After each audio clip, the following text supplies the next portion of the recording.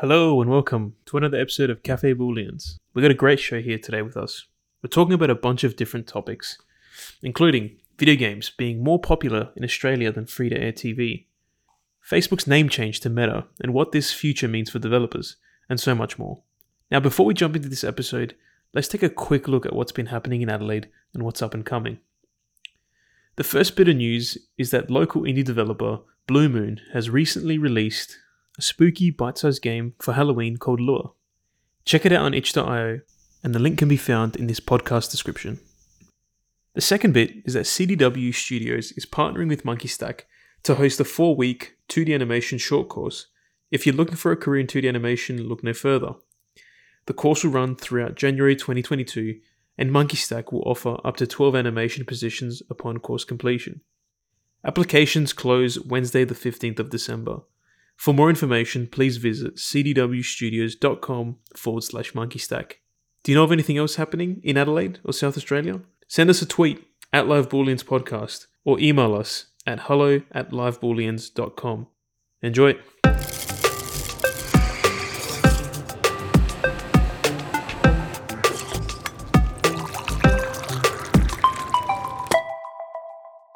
We're live. Hello and welcome everyone to another episode of Cafe Booleans with Costa, John, and Susanna.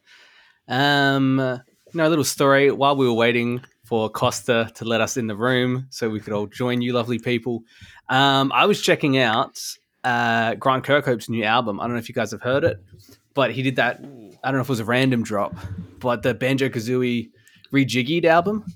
Oh my God. Rejiggied. It's so good. It's on all the platforms. Hey? Oh, rejiggied like jigsaw. Yeah. Yeah, it makes awesome. more sense when you read it instead of hear it. I did the same. But that dropped a couple days ago. And yeah, it's I've been listening to it on the bus and just had a quick listen. And it's like all the tracks that he wrote back then, but just revisited, and they all have different sort of themes. Click Clockwood is still the favorite, but it's like a 8-bit like pixel track now. Rusty Bucket Bay is like heavy metal. Just I implore everyone to listen to this. They're all in different styles then, are they? Not all of them, but like the styles are repeated because there's 10 tracks on there, but it's varying styles. Like it's not like in a good way, not a cohesive listen. Like they're different ones. But yeah, that's awesome. I do wonder because when we were interviewing Grant on Live Booleans, he was talking about how he was asked to kind of remix the Banjo-Kazooie stuff for Smash Bros. And how he was like honored to do that, and he did a fantastic job. But then here he's done a remix album of it all again.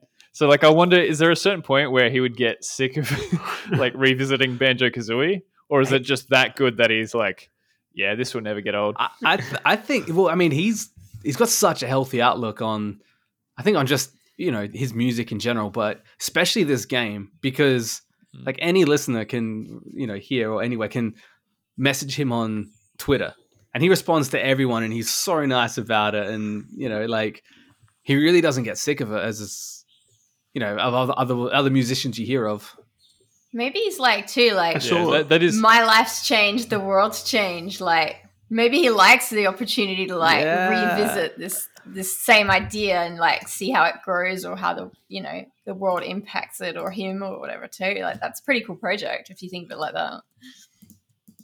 Yeah, totally. And I mean, it still gets so much love though.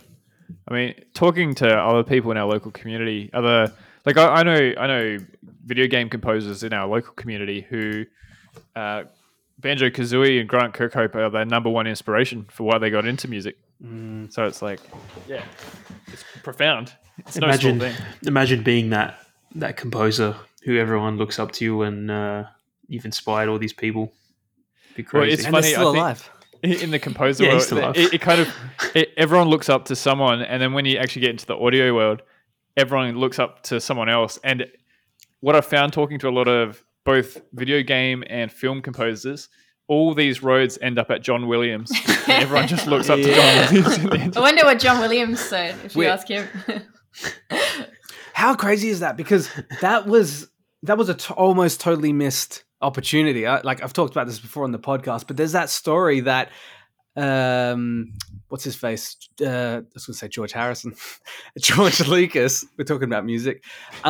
George Lucas wasn't going to go with original music. He's like, I don't want to do that. It's he was going to use concert pieces that were already created, and I don't know if it was one person or a lot of people around him who were like, no, like, are you insane? Like, create your own stuff. So think of all this stuff that wouldn't have been invented after that point from that one decision. Wow, yeah. You know, I wonder if he was inspired by Stanley Kubrick with 2001: A Space Odyssey, because here's the opposite story. It's a kind of a sad one. With 2001: A Space Odyssey, he put in placeholder music from like old classical pieces and like essentially like public music that he could put in as an inspiration, and then he got like an actual film composer to compose a full soundtrack for it. Now, right before release, Stanley Kubrick decided that he didn't actually like the composed soundtrack as much as his template pieces, and he ended up taking it out, but he didn't tell the composer, and so the composer went to the opening screening to watch the piece, the movie, and none of his music was in there, and it was all just the temp pieces, which is actually the movie we now know today, 2001: A Space Odyssey. So that opening piece, which is Thus Spake Zarathustra by Strauss, I think. That was a temp placeholder piece originally. Oh my god! So, Wow. and unfortunately, that composer, I got to look up his name just for people listening because he needs credit here. Yeah. But Awful. Was the composer's name in the credits? Still? Alex North, according to this. Yeah. So, Shout out Alex North. I don't Hit him know up. if it was in the credits. Yeah. Hope you're still with us. But yeah, no, apparently he was devastated. And later on, they actually released his version of the soundtrack as a CD as back then. And you could play it side by side with the movie to get that experience. So That's pretty cool. I'm gonna go out on a limb and say the original was probably better because, you know, how the internet is, people would just be like, this is the way you got to watch Space Odyssey, and I've never come across that. No offense, Alex North, but well, I mean, it probably was. I mean, Alex North did kind of, his music was very much a product of the time, which was that very kind of like romantic flowing violins and everything that you would hear in a lot of 50s music movies. And honestly, when you go back and watch it, the temp music is very kind of sparse. So there's kind of epic music and then lots of silence. And I think that's what kind of makes the movie more iconic in some ways. Yeah, it's that contrast. Yeah. So look, Stanley Kubrick may have been right in his decision, but his way about going about it in not telling the composer was, man, the dude's an asshole. that's He was epic a bit of. I was going to say Kubrick was a bit of like a quirky and arrogant person from what like I've read and that sort of stuff. So I wouldn't be surprised that he did that. I don't know who I was talking to recently that full on like defended him and you know how he His mum. shit. Yeah. Yeah, I was talking about he's so handsome. Yeah. They were like, oh, well, it got like, you know, the whole Shelley Duvall story. And he was like, someone was like, oh, well, you know, they got the performance out of her and that's now iconic. And she's gone on and said that, oh, yeah, you know, maybe I needed that direction. I'm like, that's what victims of narcissism say. I needed that. Maybe I needed that for my whole life and the after effects or whatever. Yeah. Here's similar things about James Cameron, who's done, you know, some of the biggest movies over the last 30 years. And like, all props to him. He does a great job at the end products and stuff, but apparently working with him is very difficult. And I know on Titanic, I think it was Kate Winslet almost drowned. Wow. And I've heard him in an interview asked about that. You know, people say you're quite hard to work with. And his response was that working with him is an adventure and that people remember those experiences. Not that it was a positive experience, but they remember them. Yeah, well, look, I don't know. This is just internet speculation, so it may be good, but yeah, you hear a lot of things. And Clementine will remember this. Like, That's I like had Hitchcock. Hitchcock too. I think he's when he did the birds, he like locked the main actress in a room full of birds and just recorded her. Yeah, and apparently she was really actually like scared of birds, like in real life. Yeah, real messed Oh my up. god. Great. Now we're never getting Stanley Kubrick and what's his face on this podcast. Damn, I was planning that for next week. We're branching out from video games now, are we? Yeah. You know, Let's do it. we got to stay trendy with Alfred Hitchcock. All right, good point. Let's bring it back to video games.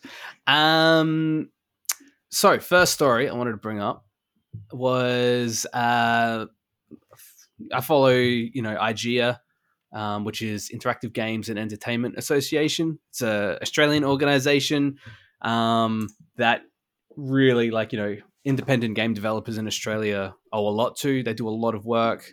They're basically the ones in the government's ear, basically saying, games are a thing. Keep an eye out. Can you believe it? Games. Now they're just. Can you believe it?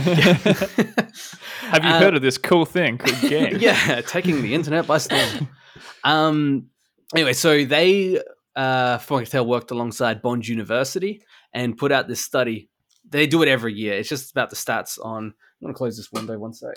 Actually, I'm going to open this window because I was going to mute my mic, but let's bring everyone on a journey. My air conditioner is making a vacuum in my room, and you're going to just be hearing a whistling. So, for anyone listening and can't see it, Alex's long hair is currently blowing in the wind very gracefully.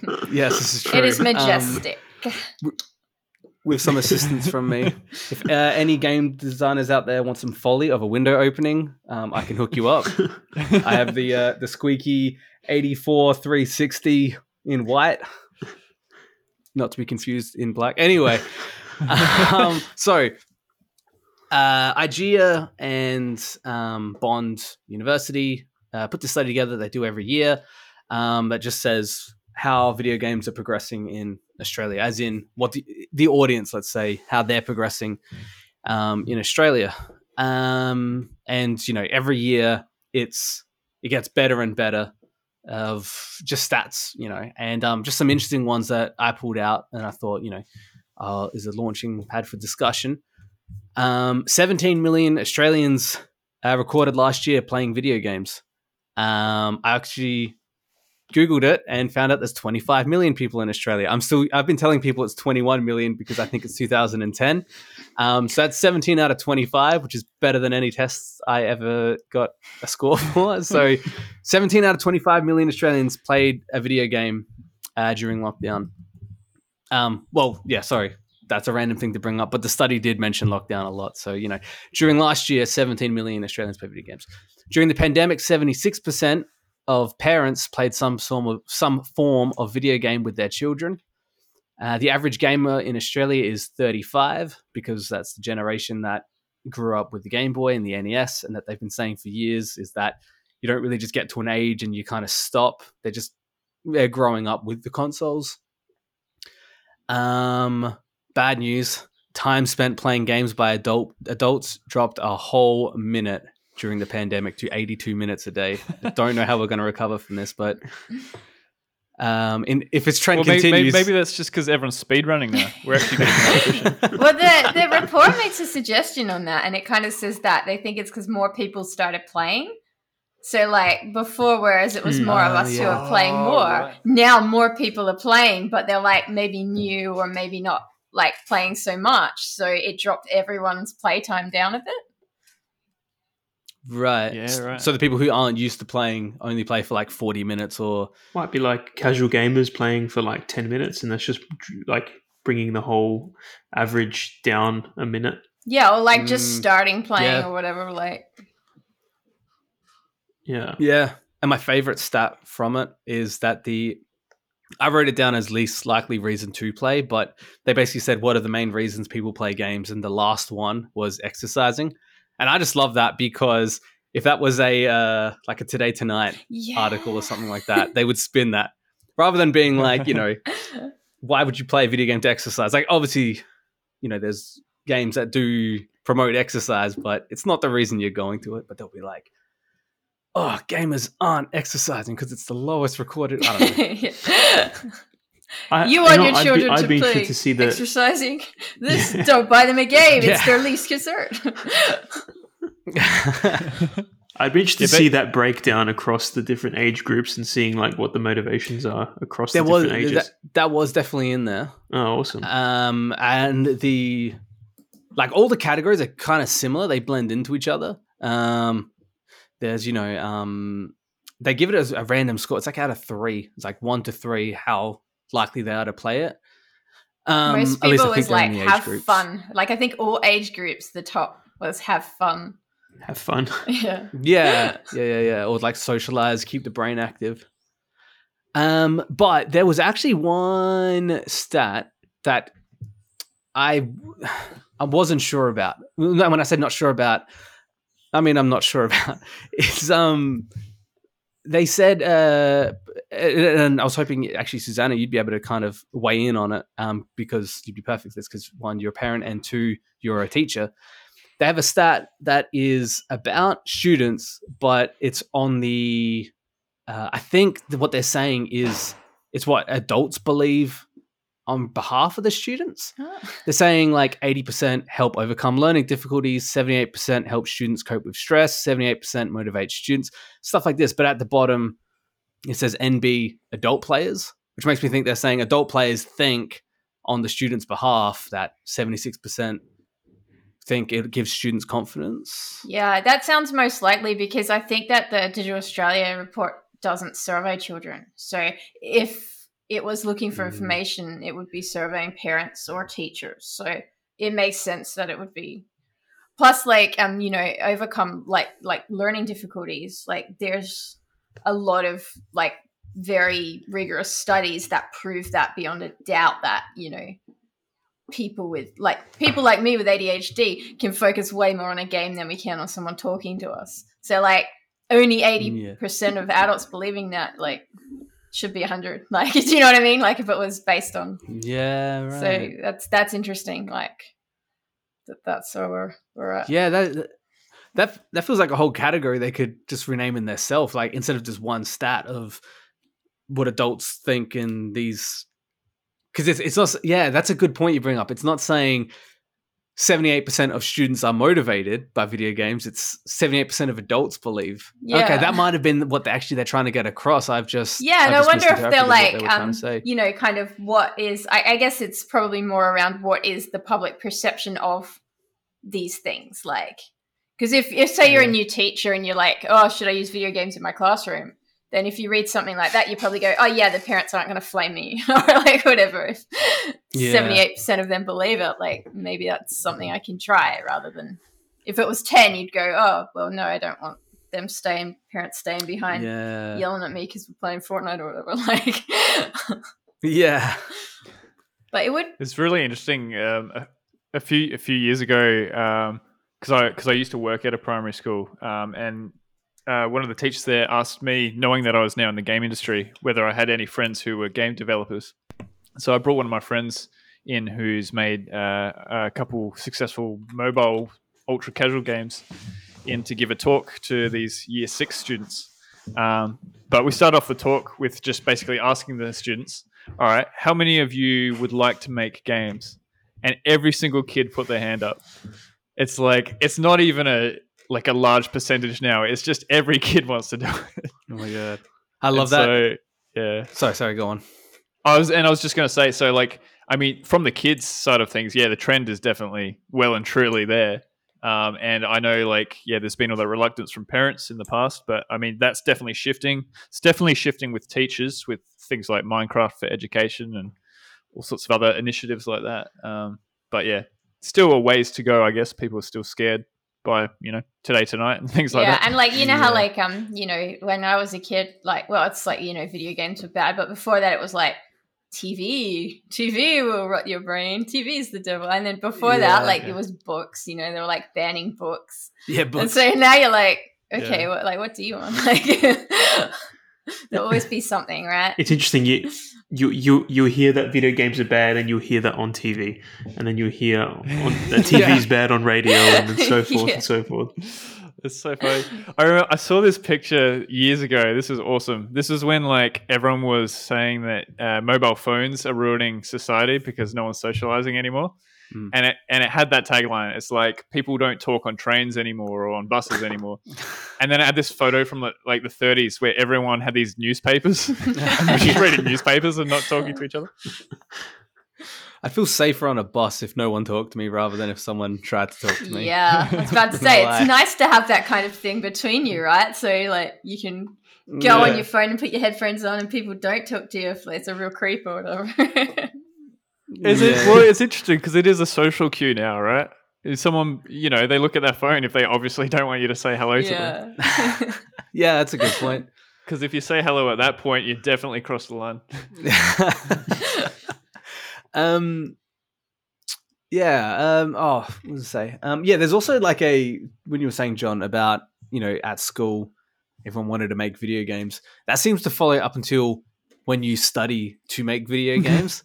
And then you have the complete opposite experience. Like in my class, we did. It was like, who here likes video games? Put your hand up. Get out. Like, we haven't got time for you. You're going to slow us down.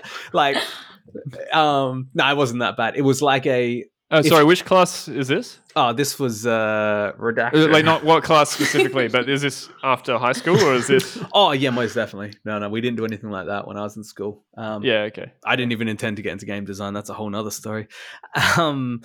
It was like when we went to go study game art, video game art. It was basically like, and rightfully so. If you're just here because you enjoy video games, like you're not.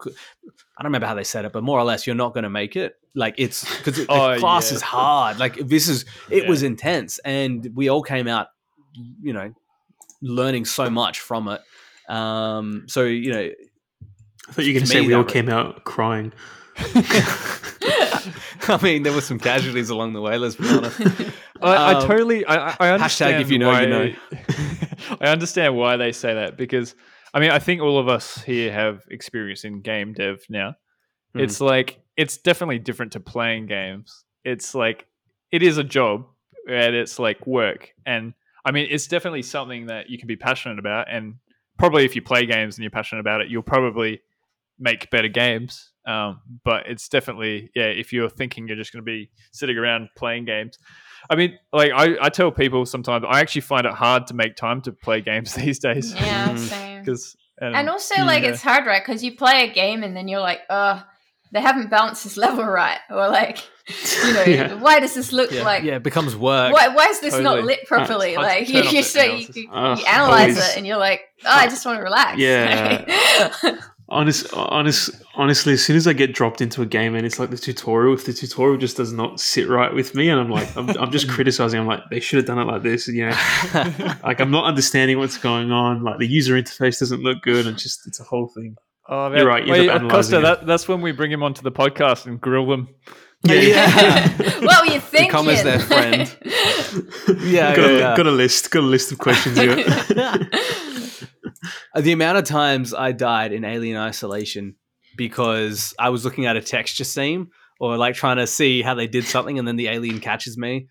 That's how I figured out that the alien texture is incredibly gross on that game because you're not meant to ever see it really up close. Oh, really? Except for like the cinematic. Yeah, like there's just, like what you'd expect, like, the spine things that are on him are just kind of like sitting in there and there's not a lot of like AO going on and stuff like that. I think it's because you're not really meant to get close or something like that. Well, yeah, because as soon as you see it, you're dead. So you're dead, yeah. But I was like looking at barrels, so many barrels, like oil barrels and crates, and looking for the seam. And it's so beautiful, that game. Like, just so beautiful. It is. The what is it? The Nostra? No, it's not, that's the one from the movie.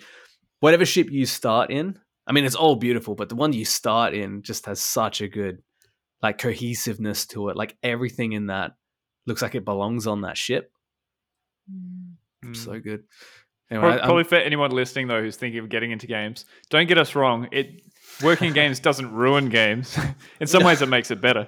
But it's just, you're definitely not going to be just chilling playing games. Oh, yeah. Yeah, no, it's super rewarding as well. And, all all that. Did anyone I mean, dress yeah. up as Play text. anything? Just thinking about that. Did anyone dress up as anything game related for Halloween? No, I didn't get invited anywhere. I didn't get invited to any. Is there a game about that? Not being We should make one, and we can have all our costumes. I was Ripley. Yeah. I was, what- That's why I thought about it because Oh, Oh, Ripley. nice. Nice. Did you have a Was curly wig? can you tell me, was 101 Dalmatians ever turned into a game? Oh, surely it was like one of those like Game and Watch style games. Oh. No one knew how to play. Well, there was. If so, then technically yes. There you go. I was one of the Dalmatians.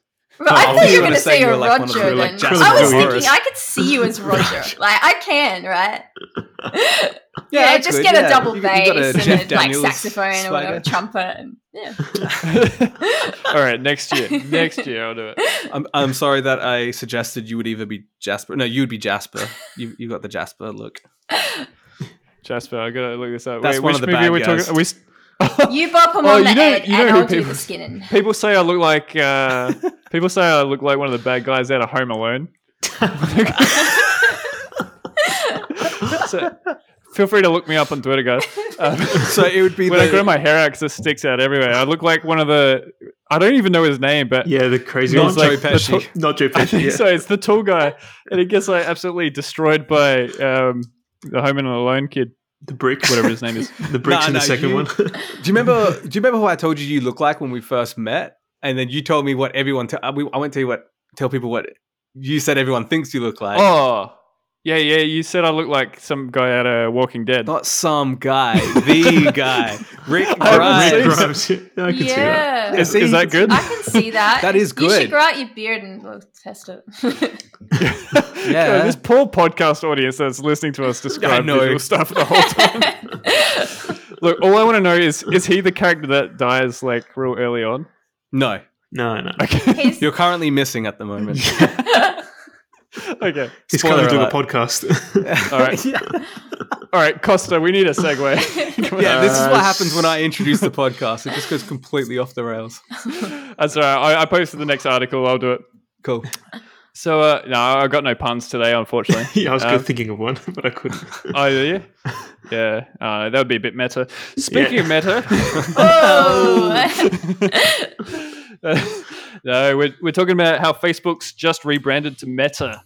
And we're looking at a news article from the Washington Post, which is a bit of a critique about the branding.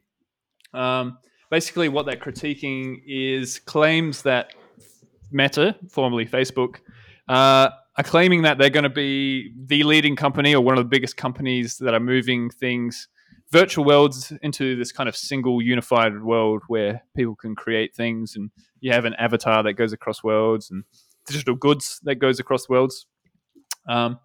And the article is basically suggesting that this is already being done by other companies and games, such as Roblox is one of the big ones. They mentioned Fortnite. I don't know enough about Fortnite to know if you can create your own worlds there at the moment. But You can- also, I think they mentioned Tencent doing some big things as well. So, yeah. Have you guys heard about any of this? I have. Oh, yeah. Yeah, I have a It's all over the 10-year-old, news, so isn't it? Roblox is where it's at. That's good. Actually, did you hear Roblox went down for like 3 days recently? Oh, yes. I think it was only just came up today or something. Oh, yes. Yeah. Oh, yes. Yeah, how was your 10-year-old about Oh, that? yes. I think I could see an eye twitch in there. Yes. Well, I didn't have to pay for any Robux for like 3 days, so that's pretty sweet. It's But yeah, I see It's what it's interesting now saying that this about is the the push. going across worlds thing. Like, because, you know, if they're saying that you create these identities or you have these kind of avatars or that exist and then you can carry them across places, like, you know, Roblox is kind of just like a platform like Steam or something in that sense, in that it's got multiple games in it and you can go into each of them and still have your identity or your hats or whatever.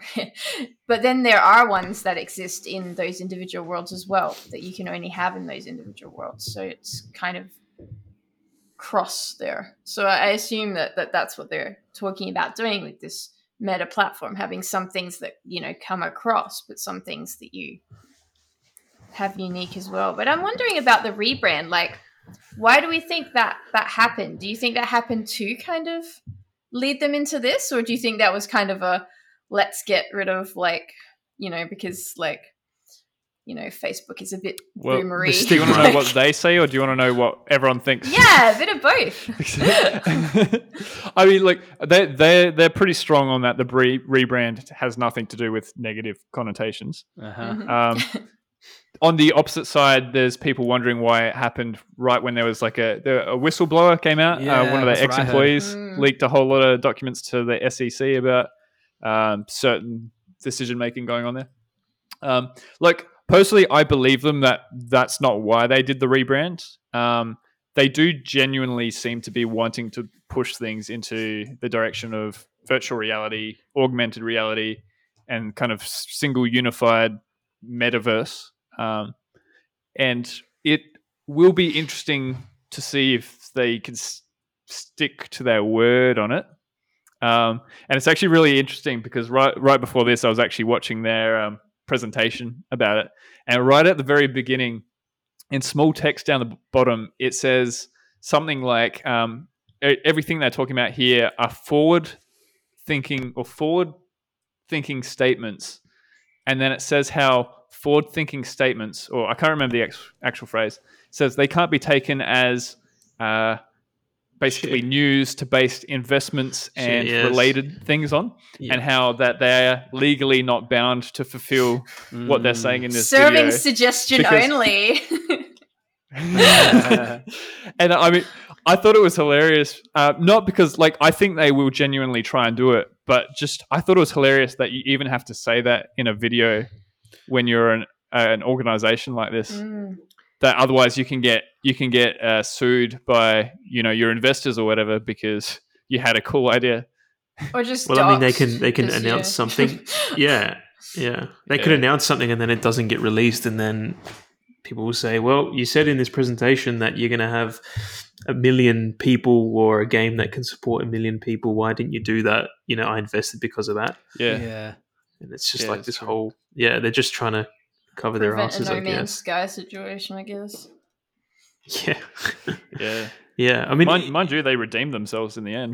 No Man's Sky. Definitely. Yeah, they did. Well, I think. Sorry, Costa, you go. Yeah, and I was going to say just around interesting how they're doing this. I mean, it seems like it makes sense in terms of them investing in all this VR, AR stuff, and I guess trying to unify Facebook in that. I know from a gaming perspective now that the Oculus Quest no longer needs a Facebook account, which was a big point of contention among people getting the Oculus Quest because a lot of people don't have Facebook anymore, and you know they thought I'm going to have to reactivate it just because of that. So that's a sort of win for that. And I've also heard that they're dropping the Oculus branding now, so it's going to be called the Meta Quest. So it seems like they're going with this unified approach for all of their hardware products as well in the future. I'm not sure why that they would drop the Oculus name. I think it has a certain, you know, value connected to that brand, like especially as it was one of the first VR companies. So I don't know. I guess they're just trying to claim the word meta, more or less. I would think they're using VR as the way to communicate with us. They're saying this is our plan with it, but I think they're looking way more further than that. Like they're trying to, like, their thing with VR is they've bought an old car and they have to do something with it. They didn't buy VR, but they did. They bought a form of it, and you know, it might not be taking off in the way that they wanted. Maybe it is, but I don't think that's their intention. I think they're more going to be looking into AR. I can't see. What do I know at the same time? But I can't see VR being this big solution that they're touting. I think this is their layman's, if you want to say it that way, approach to this. Is they're saying, oh, you know that thing we own, VR, well, you can apply it to this. And, you know, maybe we don't hear about any results of this for a few years. And that's roughly around the same time that under behind all of this stuff, they've been working on AR, like the glasses come out or something where this VR world exists in the real world. Because, like another reason why I think this rebrand probably exists is probably because the old folks moved into the neighborhood and it's brought down the value of Facebook. Like, the kids aren't on Facebook anymore. They're not, they're leaving Instagram. They're all going on to, it's all just TikTok and Snapchat. So they're trying to compete with that. So, if a huge chunk of their market is VR gaming or VR users, or if that's what they're saying it is, without any numbers in front of me, I would imagine that VR numbers aren't enough to facilitate a move like this. So they're looking even further. It makes me think of, this is a side note, in the States, they have a really bad problem with sports stadiums getting built all the time. Like the cities don't even ask for it, and they just say, "Hey, we're building an $80 million sports stadium," and the stuff they have written into their contracts is this needs verification, but it's along the lines of like they make really stupid requests in there. They say like, we have because I think the city has to pay for it, right? And they say, and that's what bankrupts these cities and things like that. And they say, when holographic replay technology comes out, you got to pay for it, and it's written in the contract. But the stadiums don't last that long, so but I think the thing I'm just tying to it is they're just thinking longer term than what's on the public eye. Yeah, I'm curious about this. When you say like they build the stadiums and the city has to pay for it, who's they that gets to build the stadium?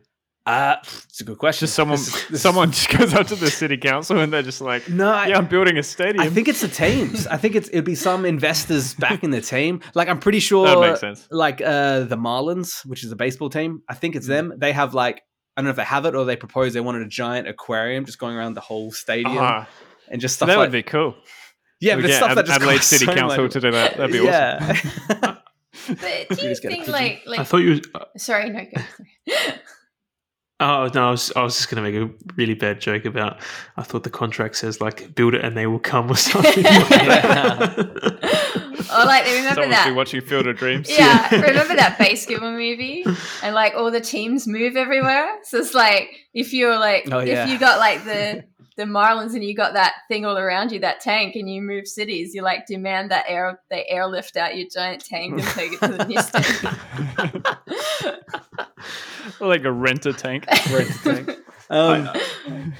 think you're right. I think you're right, Alex, in terms of going back to for Meta now, looking further. I mean, they've got a whole virtual reality research lab. Like, I think they've like hired. I don't know what the statistic was exactly. I think it was like maybe 1,000 or 10,000 people specifically looking at VR, AR. So yeah, it seems like a push for them. I don't see I think there is a disconnect. You're right. A lot of older people are on Facebook now. Younger people are dropping out. And there's just a disconnect between Facebook and Oculus, like this virtual reality gaming, when like most of the people on Facebook are, older. So I can understand why they've done the rebrand. And yeah, I mean, I saw as well, like Grand Theft Auto San Andreas is now on Oculus Quest, which is really a cool push for them. But yeah, they're just trying. And trying a lot. Resi 4 too. It's pretty. But like, which one? Oh, Resident Evil. Yeah. But like, I was thinking about, how they're talking about like having this one kind of identity that you carry across to things, and I was thinking like maybe that will make people more accountable for like not being massive jerks online. But then like that's clearly not the case with Facebook, where like you need to use your real name, or you're supposed to use their real name, and people are still, you get questionable people on there. So like if it doesn't have that accountability, that level of accountability, what's the point of having this kind of like consistent identity? Like, and like maybe you want to be different in different platforms, or maybe you have that kind of different relationship. Like, if we're teaching a class or if we're at work, we're going to probably present differently than when we're online with our friends. Like, and it's just It's interesting you bring up that exact thing, because in the video they were showing how their idea is that when you're at work, your avatar that you'll choose will be like a more photorealistic one. And when you're with friends, you'll pick a more like Pixar style cartoon avatar version of yourself. And then when you're gaming, you get to pick, whatever fantasy thing you want. So what does that mean when you're at work? Like, are they going to use this at work? Oh, yeah. So because they're not focused. I mean, gaming is one of their big pushes, but then they're looking at both like professional. So they're looking at trying to replace basically Zoom with VR chat rooms, and casual. They're trying to cover all spaces pretty much, professional, personal. Gaming. And See, they're designing it in a way where you have to disclose who you are, Yeah. and you have to physically look like who you are. When you've got, if you pair it back to, like we spoke about on the other episode, Second Life, the whole idea of that is that you can be anonymous, you can be anyone you want. So Yeah. And if No, like I'm not too if sure I about play a that. game, like if I play even just say like MMO, like if I play the Old Republic, which I've sunk way too many hours into. If I play the Old Republic using voice chat, like if I want to play something using voice chat, like I'm gonna get flamed. I'm gonna get told to eat, just make a sandwich, right? I'm gonna get that. But if I play without voice chat and I make a masculine avatar and I type, I don't get flamed. So like it's taking that level away from me too. Like it's not letting me do that. Like I'll always be feminine presenting. Does that still happen a lot? Oh yeah, Suzanne? yeah. It's crazy. Yeah, Oh, man. it hasn't gotten any better. and That sucks. Yeah. Yeah, because you have a feeling that it is getting better, but then again, I've never really tried, so I don't get it. I feel like it hasn't got any better. I feel like it's the same level. So like every time you play, you're likely to get something. Like you can say, well, that ignore it and that's That stupid. sucks. But like, sometimes you don't want to do that. Sometimes you don't want to like fight it. You just want to shoot some. Yeah, you're playing games because you want to relax. Yeah. You just want to savor some Jedis. Like, and yeah, but and that's a choice that they're making now, Facebook or Meta, with this sort of avatar and choosing it. So hopefully they listen to the people that are actually going to be using the platform and take that into consideration. Just to clarify, I'm pretty sure for games they let you be whatever you want. Okay. It's because there's this bit in the video where one of Mark Zuckerberg's friends is a big robot dude, and Mark Zuckerberg goes, "I thought I was meant to be the robot." Oh, I was like, "Oh, okay, yeah, he's self-deprecating human." That's funny. I found what the humans like. I'm surprised he didn't say it in like zeros and ones. Like, Yeah. Zero, one. Yeah. All right. What Okay, is- add what Mark was- to the list of people that are never coming onto the podcast. Yeah. I think I saw, I don't know if it was an Instagram post or something, what this means for a recurring topic on this podcast, NFTs. Yeah, well, they brought that up as well. They didn't say they're directly using NFTs, but there's illusions it might be part of it. But they did reference that, the crypto community and NFT community, and there's a lot of projects that are happening around it that are exciting. So they were kind of just like, yes, we're aware of it, and we're going to be working in those kind of ways. So Yeah, I wouldn't be surprised if that's one of their plays is some way to generate or share or create or demonstrate NFTs in there. The only way an Metaverse. NFT could be any use inside of there, like, they'd have to be at a reasonable price. Oh, wait, I'm guessing NFTs are at a reasonable price. We're just hearing about the ones that are just grossly overvalued. There's new Yeah, ones every day. yeah. Yeah, I mean, it's pretty exciting thinking about it. You could create digital skins, digital clothes, like anyone could, That's the regardless idea. of costs. The education would be amazing. But this is all in talking about potentials. We're looking at it in the same lens that the 50s probably looked at the 80s. Like, the stuff you could do in a classroom with it, but at the same time, But see, I mean, it's a big gamble, and I totally agree with you, Alex. And I'm excited about all the potential as well. But as we were talking about on the last episode, like all of us own virtual reality goggles and we don't use them. So it's like Sold them. Meta has now geared their whole company or most of their company towards this.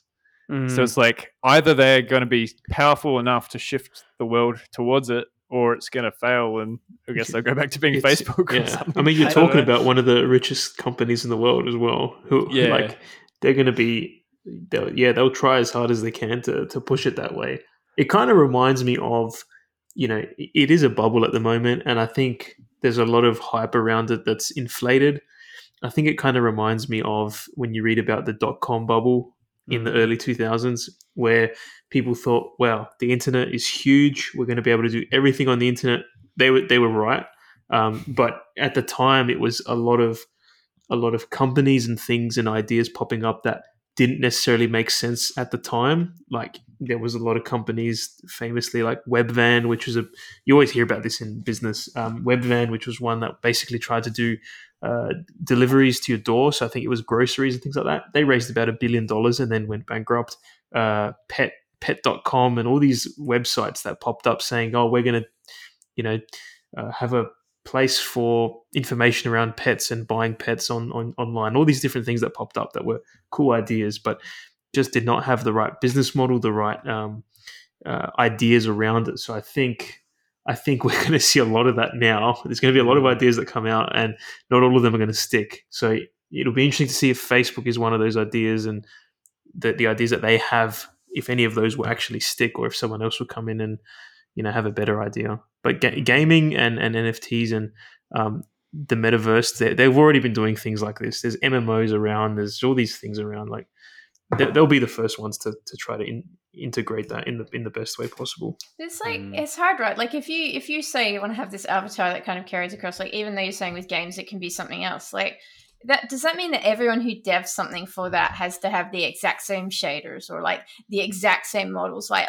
where is the model coming from? Who's bringing that in? Who's supporting that? Like there's so much just involved with that. There's APIs they said they're already working on. So I guess because their platform is going to be called Horizon, or is already called Horizon. Yeah, that's already out. I think that's in beta. That's what they're testing, and this is what they're kind of pushing as part of it. So, I mean, I think it's kind of like this weird halfway point between they're saying, yes, like we're all about like NFTs and kind of like everyone creating stuff, but they are like asking you to use their API. So you would be, in line with their standards. So it is a centralized platform that looks like a decentralized platform. So. Yeah, interesting. Segue us away, John. Yeah. Well, this one's yours, Costa. Do you have a pun for it? Actually, speaking of games that were mentioned in the last article that I know nothing about, Fortnite is one of them. So this... Costa, take us away with Fortnite China. This article is an interesting one. Fortnite China has announced that it will be ending and shutting down in November. So the company Epic or Fortnite China in this circumstance will be closing its doors in November. And apparently it's a very different game. I haven't really played Fortnite too much, but it has a certain set of rules around it. But in China specifically, it's actually different. The premium currency is actually unlocked in the game by playing rather than with real money. So I don't think there's as many microtransactions, or if any. The other things that were different were the matches were shorter. There was rules in there around allowing for multiple players to claim victory as long as they all stayed alive. Other mechanics were changed to make the game more casual, like a separate health bar for damage from the storm. And again, a lot of this is coming back to speculation around if this shutdown has something to do, it probably does, with China's crackdown on online games recently. Again, Fortnite's audience is overwhelmingly younger, and China has introduced a policy that really doesn't want younger people to play online games, going so far as to use facial recognition, which I thought was insane, to stop younger people from playing games. So the related news to this is an article back in July, which I thought sort of encompasses this, was this facial recognition technology in China. And the way it works is that if children under the 18 try to play a game after 10 p.m. or before 8 a.m., they'll have to actually pass a check that uses the phone's camera to verify their identity and age. So this extra measure is in place to stop children who are easily circumventing previous age gating methods to enforce China's strict laws on gaming activity. So again, all of this is to curb a gaming addiction. But yeah, what are your thoughts on this? That last bit just made me think of when I was in bands in high school and you couldn't stay in the pub after a certain time. So you used to just ask the people there, like, can you just pretend you're my dad if anyone shows up? And they're like, yeah, right. But like, if they're doing like this recognition now, where you've got to like, you know, facial recognition now, what were they doing before? Nothing. Like, were they just telling kids not to, or like? I always thought they were pretty strict. Please stop. Yeah. Come on. And what is this? I guess what does this actually mean for the future of gaming in China, or even development? Like, what impact does it have on developers? Well, that's huge. Like, if they're already changed the game so much to suit that market, like maybe they're just 40%. 40% of I think it's 40% of, or was it 48%? No, I think it's 48% actually of Epic is owned by Tencent. And if I remember correctly, Tencent bought that much with the idea of games as a service, like in-app purchases. So a Chinese company has a huge stake in Fortnite with the intention of microtransactions, and China's now saying no microtransactions. Was that they're not allowed to do it? Yeah. Yeah. Yeah, well, they own all of 2019. Riot. Tencent, don't they own like that's Riot? Yeah. I was just going to say, in 2019 it was actually pressured to implement anti-addiction measures. So Riot Games, specifically the Chinese version of League of Legends, and that's because Tencent owns 100% stake in Riot, even though it is an American company. Yeah. Yeah. Is that a bad thing? I mean, the Fortnite you just described, I want to play that Fortnite. Yeah, honestly, like, how lame is it when have- there's like 2 people left for like hours at the end of a battle royale? Like, come on. Yeah. I would love to have an interview with one of the people that have made this decision, because like everyone over here kind of speculates about it and goes, oh, like facial recognition, that's so wrong, which is like, it's kind of wrong in a few ways. But like, you know, they're doing it to combat addiction. And like, what we don't really know here is how bad is that addiction? Like, is it actually seriously undermining their country, their economy and everything over there? Well, yeah, I mean, it's the approach as well. Like, you know, the approach, if this, you know, this happens in Australia, like addiction is everywhere, especially, you know, in games as well. You know, the approach probably is different depending on the country. Like Australians might say, well, you know, more education is needed and more support services are needed for people who suffer from addiction. Whereas China's just facial recognition, the technical problem, the technical solution to solve the problem. Like, that we're just going to scan them and then just not let them. Right? Yeah. Like, I don't agree with it, but from a neutral perspective, I would be interested to see what is more effective in the long run. Have you guys ever heard of finger vein authentication? I don't like the sound of that. Scanning your finger? Or? This is something the Bank of China does. Yes, it's that. This is their description of it. I had to Google it just to make sure I wasn't about to just say something that wasn't true. Finger vein authentication is a picture of a person's that's finger looks like they're in like a, I was going to say like a hole punch. I don't know why I would have thought that, but it's just in this big mechanism, right? And it says finger vein authentication incorporates near infrared LED to scan the finger and identify your unique finger vein pattern. This serves as a secure identity verification method, as each person has her unique and non-repetitive pattern that does not change after adulthood. The service benefits are: finger veins are found beneath the skin's surface, creating a, in quotes, living password with blood flow that is difficult to forge. So like, that just makes me think of the facial recognition is like their banks are already scanning your blood to get into your money. Like, yeah. Yeah. Have you seen that movie Advanced Idiocracy? fingerprint scanning. No. No, what's that about? It's kind of like this alternate future, but like everybody, like all of society, like we get really, really dumb. We get dumber and dumber. But there's this one guy who like he's in like a like he's frozen. So he wakes up and he was like a regular dude, but now he's like when he wakes up, he's like the smartest guy in the world because everyone's gone really, really dumb. But like in that, like they have heaps of this kind of tech. Like the way they pay for everything is like by scanning their arms. And their ID is like in their arm. So like they've got like a chip in their arm and that does like everything. You gotta check it out. Yeah. Maybe it's predicting the future. Is this the movie? Is this the movie where like they're all stuck to a screen as well, like a little screen that they carry around or something? Or is that a different movie? That's Wall-E. You're thinking of Wall-E. Yeah, I was thinking the same. No, not Wall-E. It's like a 90s. I've seen clips from it. It's like a 90s movie or like an early 1990s. And they sort of walk around and they're like hunched over and they look at this. No, I don't think so. screen. This one has Demolition Terry Man. Crews as the president. Oh, okay. No, that's probably not it. It's a pretty great film, but it's got that like, you know, it's Yeah. got a lot of the stuff that we're talking about. Like it kind of eerily predicts like Yeah, maybe that yeah. is what the world's going to be like. I just wonder what developers will have to do to adapt to this. I mean, it's such a big market to export to, even as an Australian developer, if you're looking to get into that market with so many players in China. I just wonder what developers will have to do to actually adapt to it. Like I know previously, even companies like Nintendo aren't allowed to operate in China.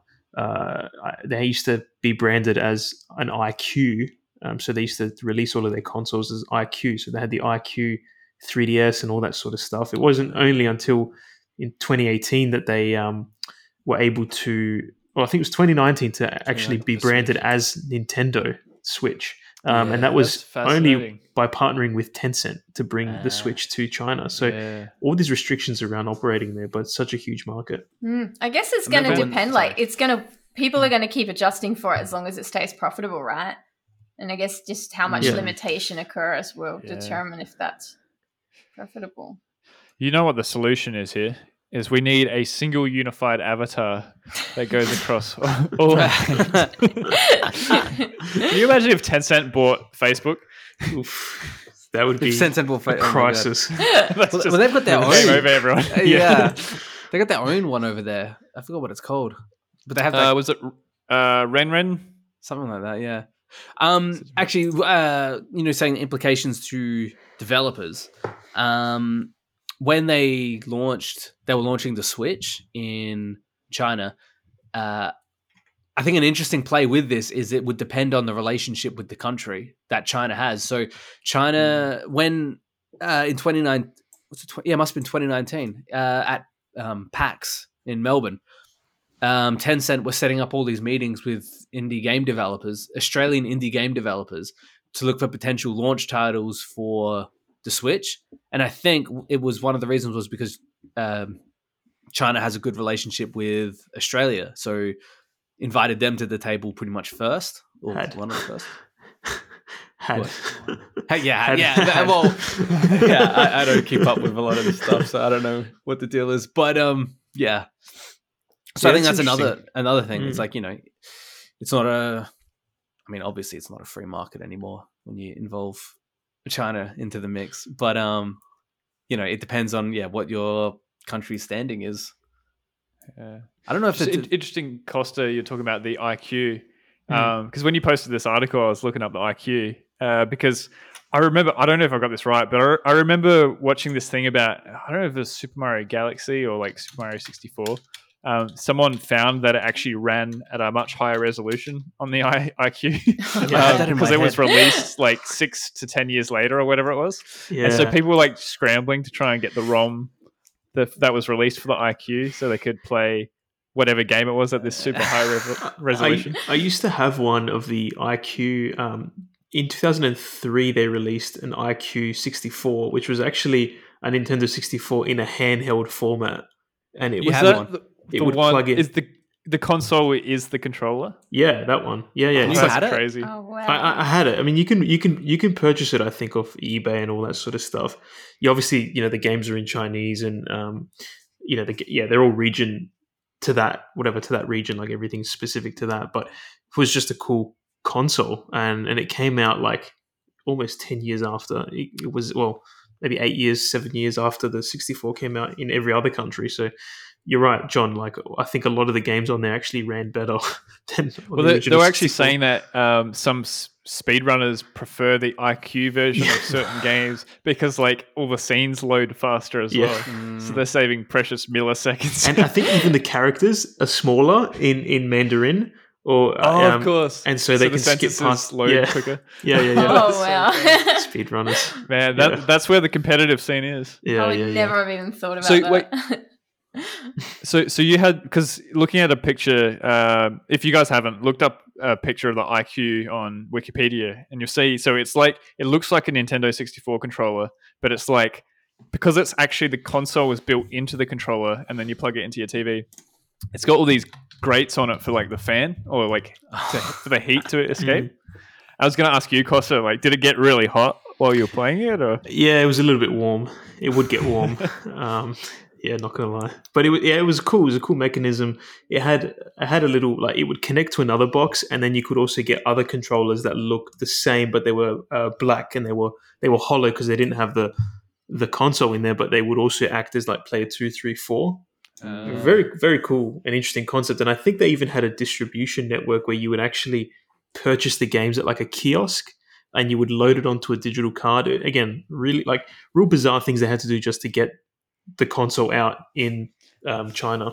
Yeah. What's the benefit to having the console in the controller? Like, why did they have to do that over there when the Switch is just a Switch? Well, Sneak it in. I mean, it was 2003. I think the 64 came out in 95, so it was like they probably could just make everything a lot better and smaller.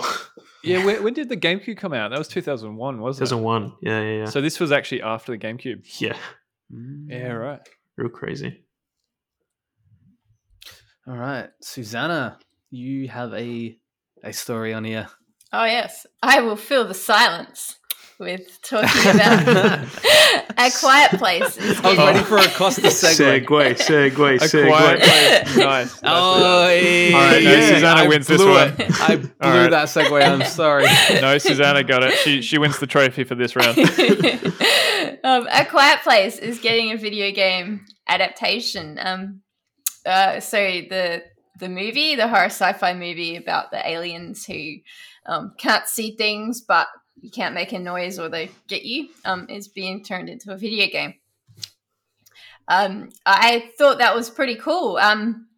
Like, what a cool game what a cool story or world to lend itself to a game. And, just kind of like thinking about like Alien Isolation and all those kind of stealth games. Like, we've kind of had so much stealth game that's like bad guys, but like Alien Isolation came along and it was like, oh, I want to, like, let's play the stealth game because this world is so different than, just Metal Gear kind of dudes coming after you. Like, and it just takes that further, right? With like that cool idea. And you like, there used to be all these games about movies, right? Like, you'd watch Jurassic Park and then they'd make a Jurassic Park game, but all you did was you just played the story of the game, of the movie, right? Like, let's not talk about E.T., but, I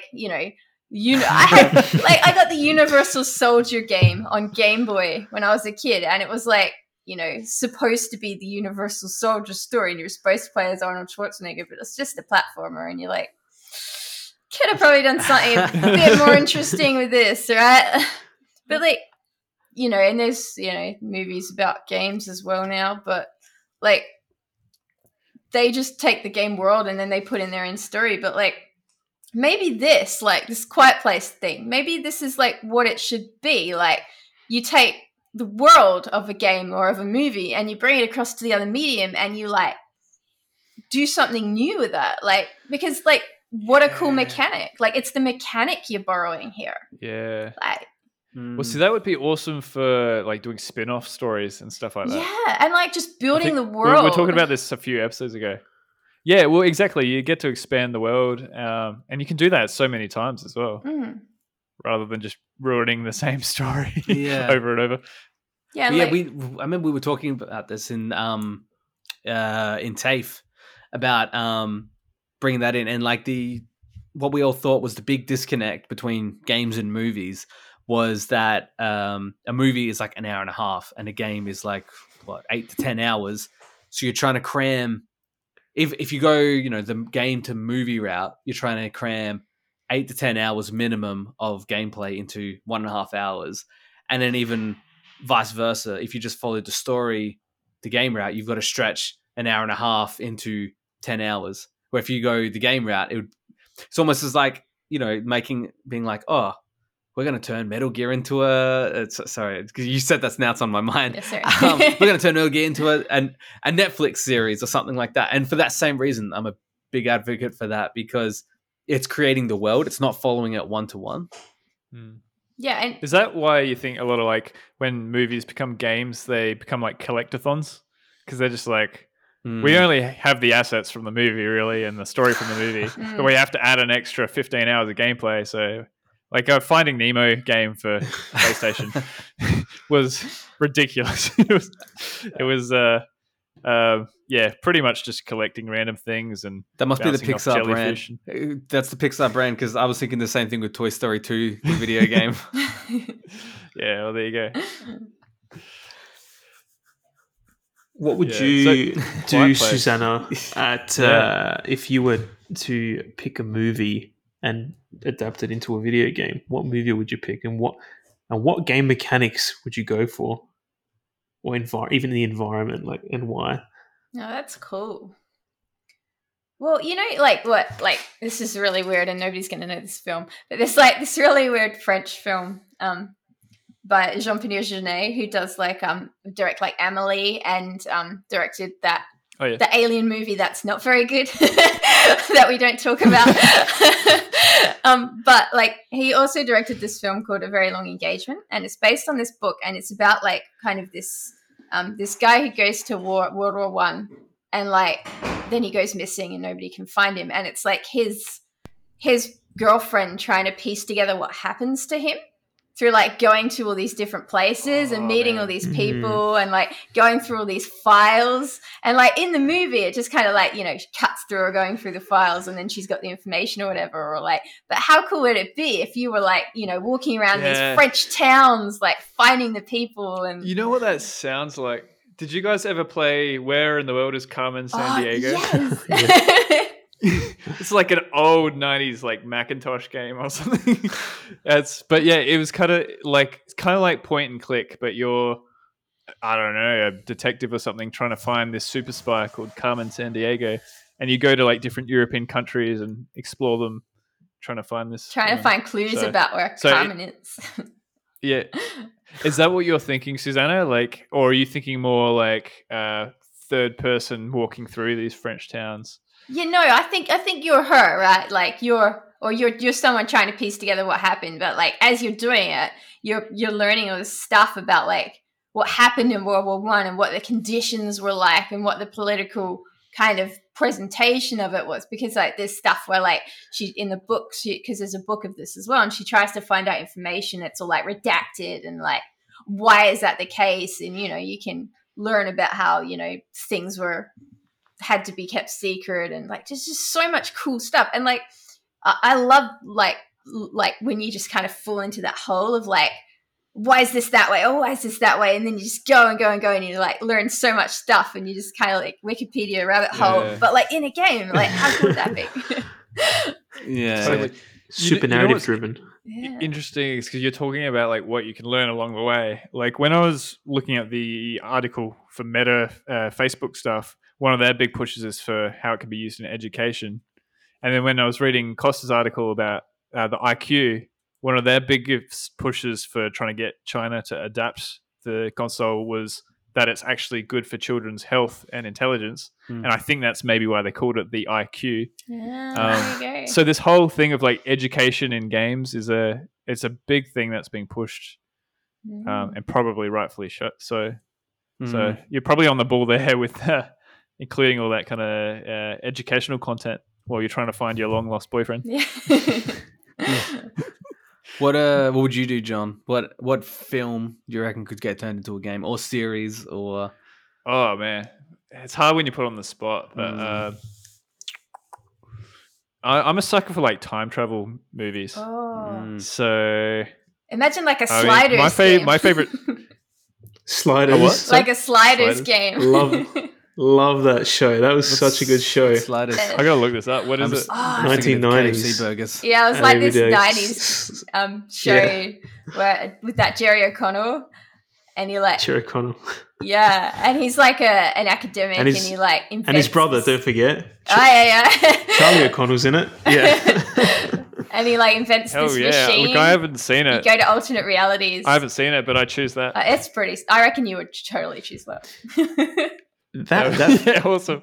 That format worked so well as a TV show. You would literally every episode they would go into a different alternate reality, and there would be like something. It could be something so small that has changed, but it has had this huge ripple effect on like the rest of the of the universe they're in. Like I think one of the first episodes was like penicillin wasn't invented, and it was just this whole like thing around. Oh, it's just amazing. You definitely got to watch it.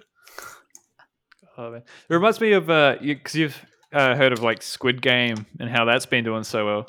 Apparently, someone remade that in Roblox. You'd know this, Susanna. I'm sure your kid's been playing it. But yeah, apparently that's doing quite well as well. Yeah, So it's like the top game on Roblox, and my kids play it, and my kid's like, "Can I watch Squid Game?" And I'm like, "What do you think?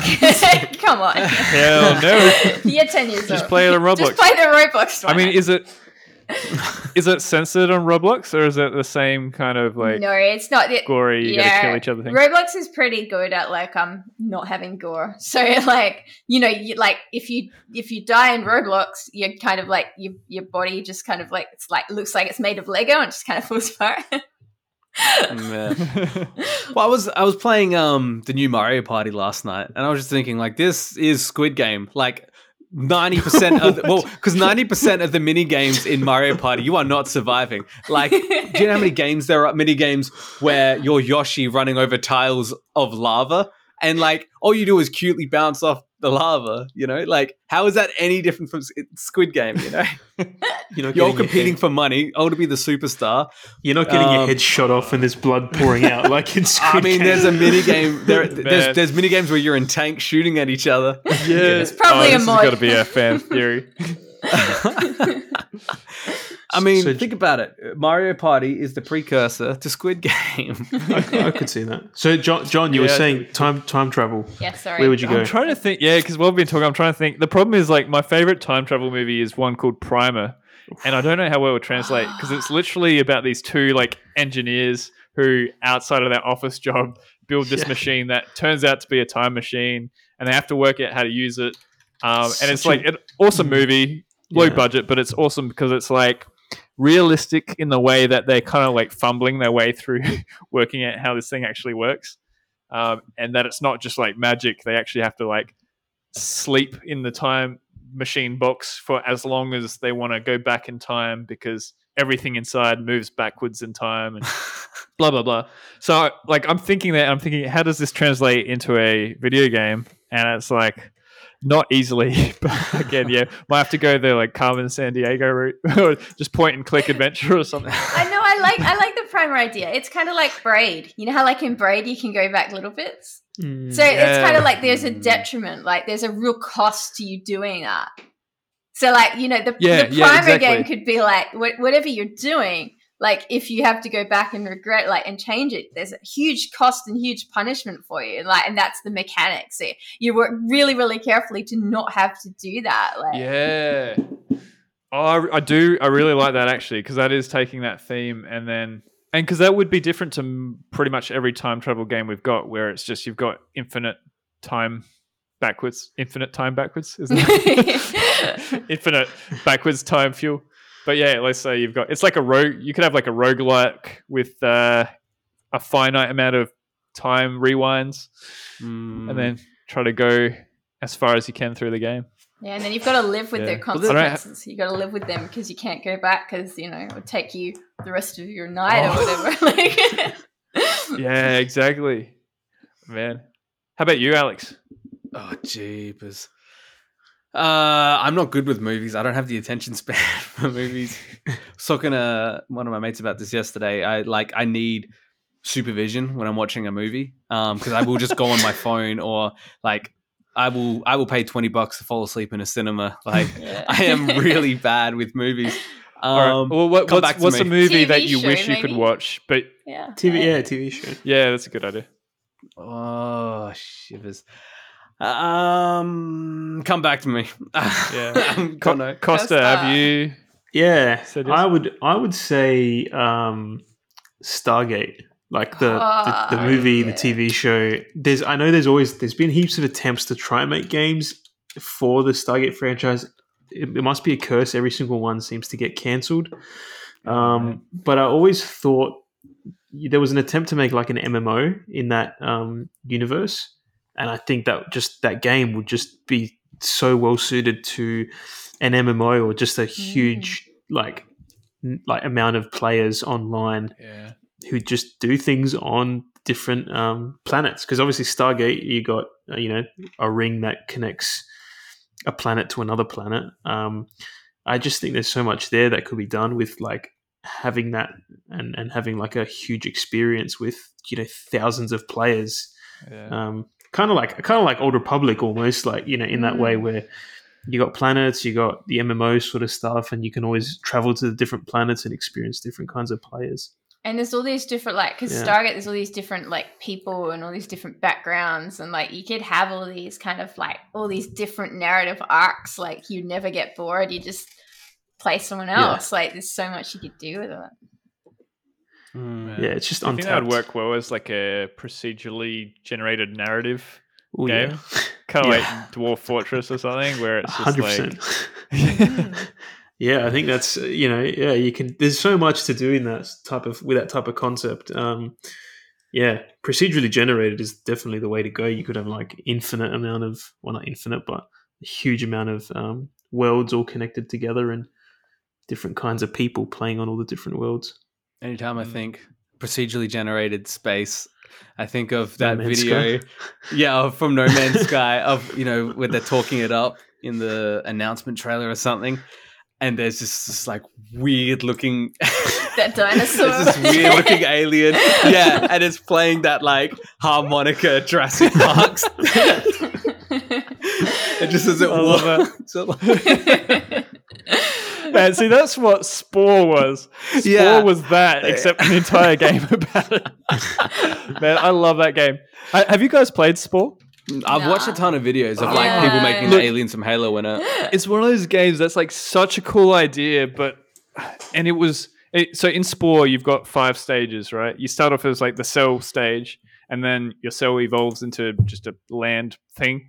So like you walk around on land, and then after that you go to like tribal stage, and you've got this small tribe, and it starts becoming a bit more like Age of Empires, and then it goes to like civilization, and you can finally have like flying ships and like nuclear warheads or like buildings like that. And then you go to the space stage, and you get a spaceship, and you get to go around to all these other planets and kind of explore them.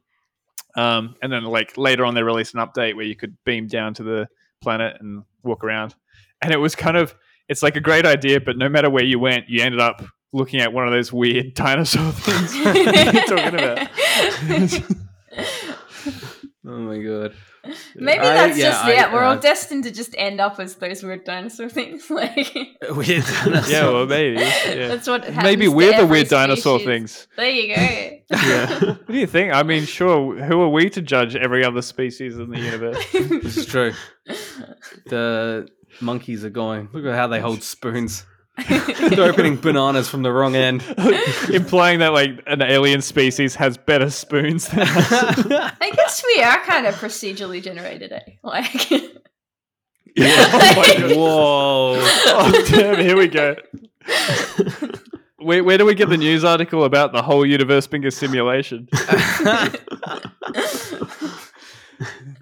I'd say I like that. We're procedurally generated, except the game's figured out that it's procedurally generated, and they've decided certain things. Like, no, we're fine as we are now. We don't want to. It's like certain things that we just won't evolve anymore because we don't need to. I like that. I've been racking my brain. I can't think of anything. But all right, what an awesome, I was going to say, all right, well, you talk. If you can't pick one, I'm going to do one of these pick a movie for me generators. You do it. Yeah. That's a good idea. I was going to say it's a good chance to get the audience to help Alex out. Come up with one for me. Not just for me. Come up with one for you. Okay, guys, the first thing that came up was Silence of the Lambs. Oh, my God. That's pretty much just Kirby, right? Kirby just goes around eating everything. Hannibal Simulator. Yeah. Are you what's the guy's name in Silence of the Lambs? I can't remember. Are you him or are you the one that's to spend 12 hours in the hole? We've given you the movie. You got to come up with the game here. Oh my God. What about a game, Alex, where you're BB-8 and you're rolling, but like it's Katamari? But you're picking up all the bad characters in Star Wars. So like you roll around, you roll up to someone, and then you decide if you like them or not. And then you roll them That's up, all you do. If they're I don't know who sucks. If like everyone's gonna roll Jar Jar, but then you get to choose. Then you're like, do I like Rey? Yeah, she can live. And you go round her, and then do I like Django? Nah, roll them up, and then it plays it plays you Star Wars, but it edits out the characters you don't like that you rolled. That's a cool concept. That is definitely not my Star Wars. I got an idea for you, Alex. All right, how about this? It's the world is Silence of the Lambs, but you play as a background character, like let's say a background cop who goes home, and then they have to move house, and then the game's just unpacking. I thought you were going to say you're a background character, you're at a pharmacy. What do you mean you're out of lotion? I've gone to 3 other stores.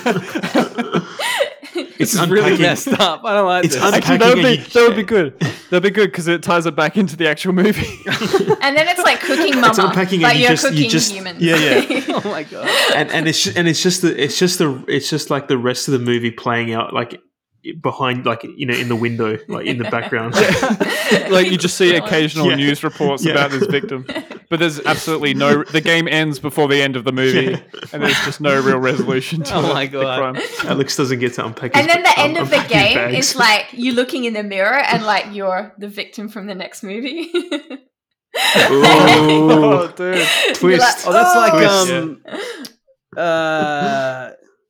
I'm going to spoil. No, is it Grant? No, don't do it. Hostel. I know what game you took. Hostel. No, the movie Hostel. Oh yeah. With the second one, I'm not saying I would pick Hostel. I'm not picking Hostel. Good. I still haven't recovered from that movie 10 years later. But same. the idea that the second person is pick one more movie for me, John. I'm gonna get nervous. Okay, well, this is the second movie that comes up. I've never seen it, but it's called I Am Not an Easy Man. Overview. I mean, this sounds like my biography. Damien wakes up in a world where women and men have their roles reversed in society, and everything. Let me just expand. And everything is dominated by women. Oh. Sounds sweet. I'm in. All right, Susanna can have this one. Yeah. I mean, this sounds like a great game for that meta VR thing. This is like a game where, I'd get addicted and I'd just live in this world, and people would be like, "Come out, Susanna, you have to eat food," and I'm like, "No, don't make me leave." All right. I'm a CEO. We've got one more movie for you here, Alex. This one's called Boundin. Boundin, like I'm bound in something. It's like bounding, but without the G. It's a animated, Pixar looking thing. Let's see. On a high mountain plain lives a lamb with wool of such remarkable sheen that he breaks into high step and dance. Oh, that's like your hair. But there comes a day. There comes a day when he loses his lustrous coat, and along with it, his pride. Alex takes a wise jackalope a horn-adorned rabbit to teach the moping land that, woolly or not, it's what's inside that will help him rebound from life's troubles. Alex, is this your autobiography? Well, I hope not, because this sounds like the sheep's going bald.